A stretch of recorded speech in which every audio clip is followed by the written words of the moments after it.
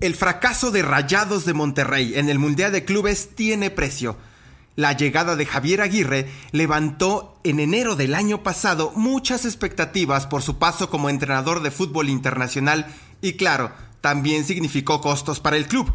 Lograron una Conca Champions y poco más.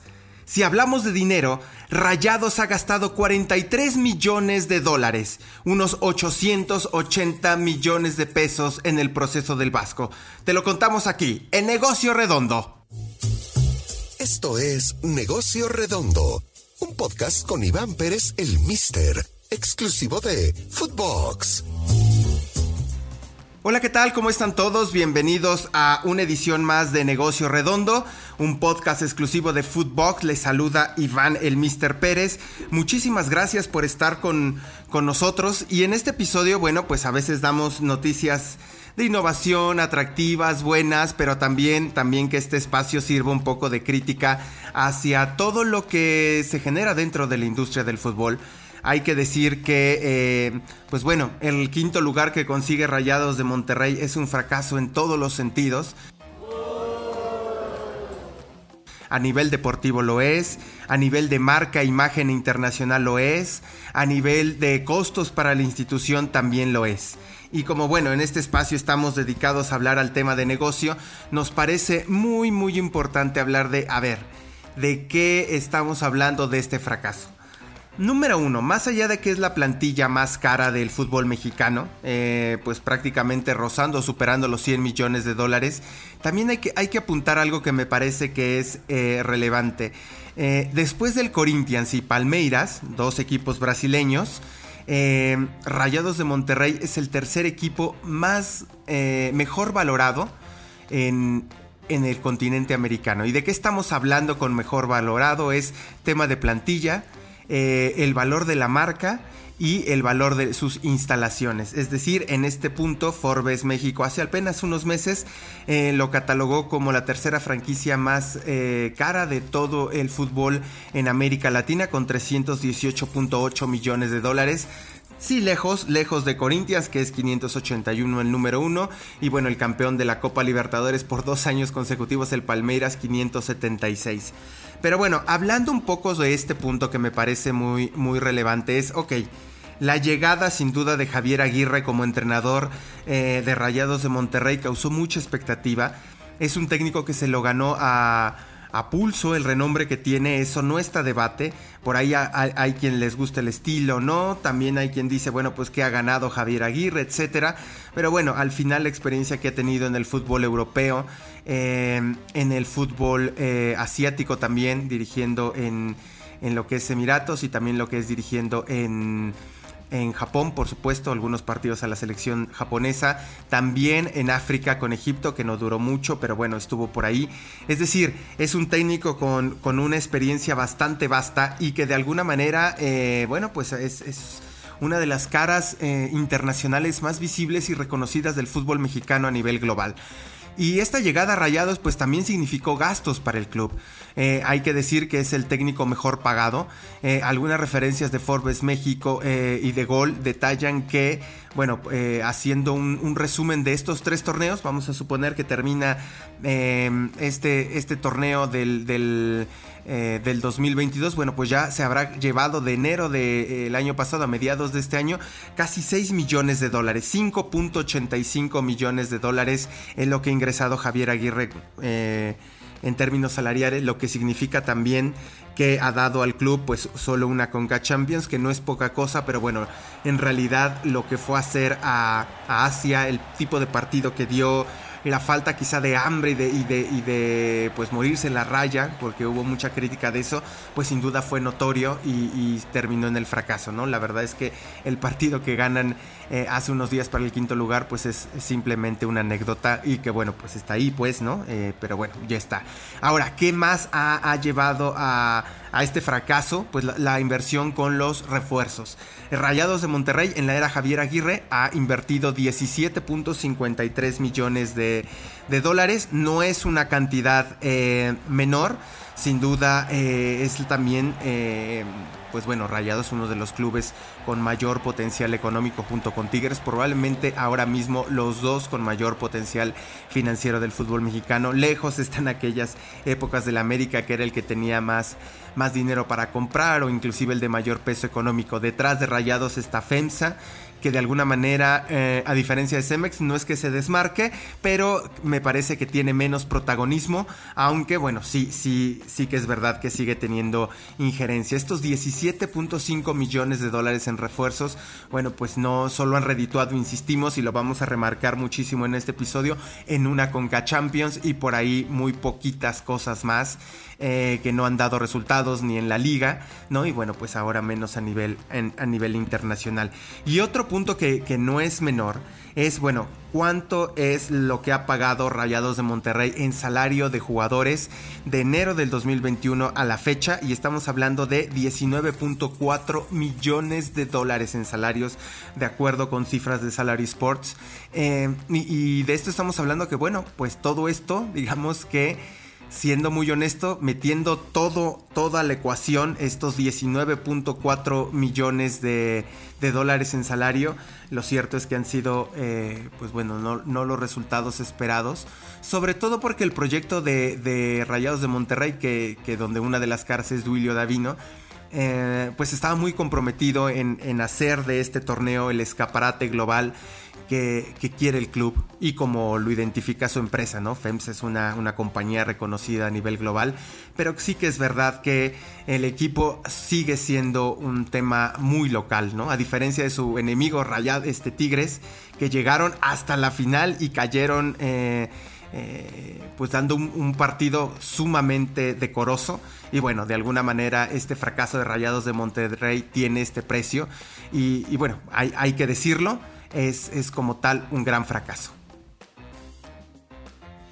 Bueno, y también hay que decir que si sumamos todo esto, es decir, si hacemos la suma del gasto en refuerzos, si hacemos la suma de los salarios que se han pagado, más el salario de Javier Aguirre, estamos hablando que de enero del 2021 hasta la fecha, el Club Rayados de Monterrey, para un título, sí internacional, pero siendo honestos no es de prestigio global, e inclusive muchos equipos del fútbol mexicano han menospreciado la Conca Champions. Bueno, la cifra, escuchen ustedes, son 42.78 millones de dólares. ¿De qué estamos hablando? Aproximadamente unos 880 millones de pesos.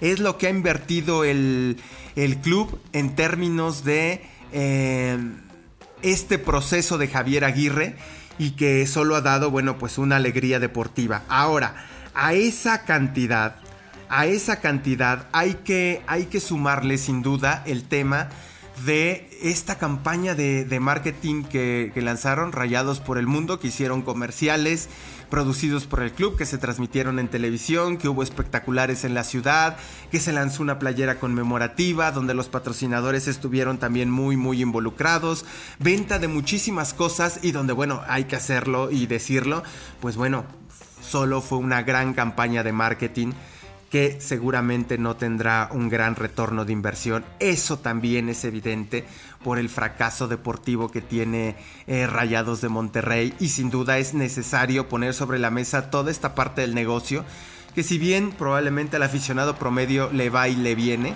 en términos de cuánto gastan, más bien vimos el coraje muy mal encaminado, y hay que decirlo, ¿no? Extremadamente violento por los aficionados de Rayados de Monterrey allá en Abu Dhabi, y también en redes sociales. Lo cierto es que el fútbol tampoco es la vida, y hay cosas más importantes, pero sí que es verdad que es un símbolo identitario para un barrio, para una ciudad. Pero bueno, no debería de pasar más allá. Y ahí es donde el club tiene esa necesidad social de rendirle cuentas a sus aficionados. Una digamos, necesidad de rendirle cuentas de negocio a sus patrocinadores, y también a los altos mandos, porque de alguna manera es evidente que esta cantidad de casi 880 millones de pesos pues bueno, para un solo título me parece que es demasiado alto. Ahora, claro, el fútbol es caro, ¿no? Porque alguien podrá decir, lo que pasa, Iván, es que bueno, el fútbol es demasiado caro y es el costo y no siempre se va a ganar. Sí que es verdad. Pero si lo comparamos con el resultado de Tigres en el Mundial de Clubes pasado, donde llegó a la final, fue muy decoroso, dio una buena imagen y tal, bueno, pues sí hay diferencia. Al final del día no se consigue el título. México está muy muy lejos de estar entre los top de equipos globales. Eso también nos tiene que quedar muy claro. Porque de repente me parece que los medios de comunicación por ahí podríamos decir, no, sí estamos y vamos a pelear y tenemos jugadores en Europa y tenemos equipos de primer mundo.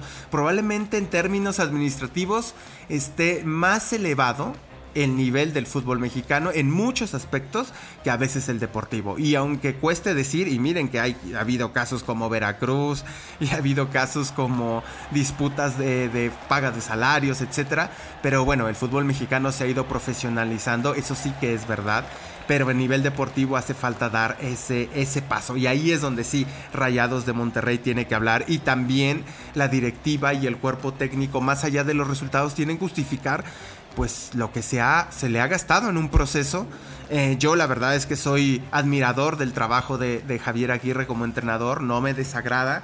Por ahí a lo mejor habrá momentos o equipos donde me guste más o me guste menos, pero lo cierto es que bueno, pues ya cuando te dicen que durante tu proceso han invertido casi $43 millones para un título, digamos que no son de los que más va a recordar la afición, y que en el momento clave para dar ese paso de internacionalización después de toda esta inversión, más las campañas de marketing que se han hecho, más todo lo que ha invertido los patrocinadores, pues sí que es verdad que es un gran fracaso. Y no sería extraño y ni siquiera me parece descabellado que venga un proceso de destitución del entrenador justamente por eso, ¿no? Por estas razones deportivas, pero también financieras, porque si hay algo que los equipos debieron haber entendido durante la pandemia es que tampoco pueden estar invirtiendo y regalando el dinero si no hay retorno de inversión. Es verdad que Rayados tiene un gran contrato de televisión, es verdad que ha sumado buenos patrocinadores, pero bueno, lo cierto es que también es importante tener muy consciente que hay que hacer caja dentro del club, hay que entregar buenas cuentas y que todo tiene que tener ROI, tiene que tener retorno de inversión. Y sin duda, uno de los puntos más relevantes es que la era de Javier Aguirre no ha tenido ese retorno de inversión ni en términos deportivos ni en términos económicos, y ahí es donde también, ojo que Rayados de Monterrey es el tercer equipo mejor valorado del continente, y la verdad es que fue muy superior el equipo egipcio en este primer partido, ¿no?, que pierde Rayados de Monterrey en el Mundial de Clubes. Fue bastante superior, se vio mejor con un equipo además lleno de suplentes porque muchos estaban en la Copa Africana. Pero bueno, ahí es donde dices, bueno, el club tiene que cuidar su marca. Es el tercer equipo más valioso de toda América Latina, ojo con eso. Y también hay que decirlo, el punto que es importante, la plantilla más cara del fútbol mexicano que debe de pesar. Y no por decir es dinero, sino porque tiene que hacer pesar el nombre y la cotización de sus jugadores. Y punto número 3, esos casi 880 millones de pesos que bueno, debe alguien de ser responsable de todo eso y decir, y me parece que es muy poco un título menor, quizá suena un poco descabellado, pero bueno, me parece que es importante señalarlo. Muchísimas gracias por estar conmigo. Yo soy Iván el Mr. Pérez. Los esperamos en el próximo episodio de Negocio Redondo. Me pueden encontrar en mis redes sociales, que son @el Mr. Pérez. Muchísimas gracias. Hasta la próxima. Esto fue Negocio Redondo, podcast exclusivo de Footbox.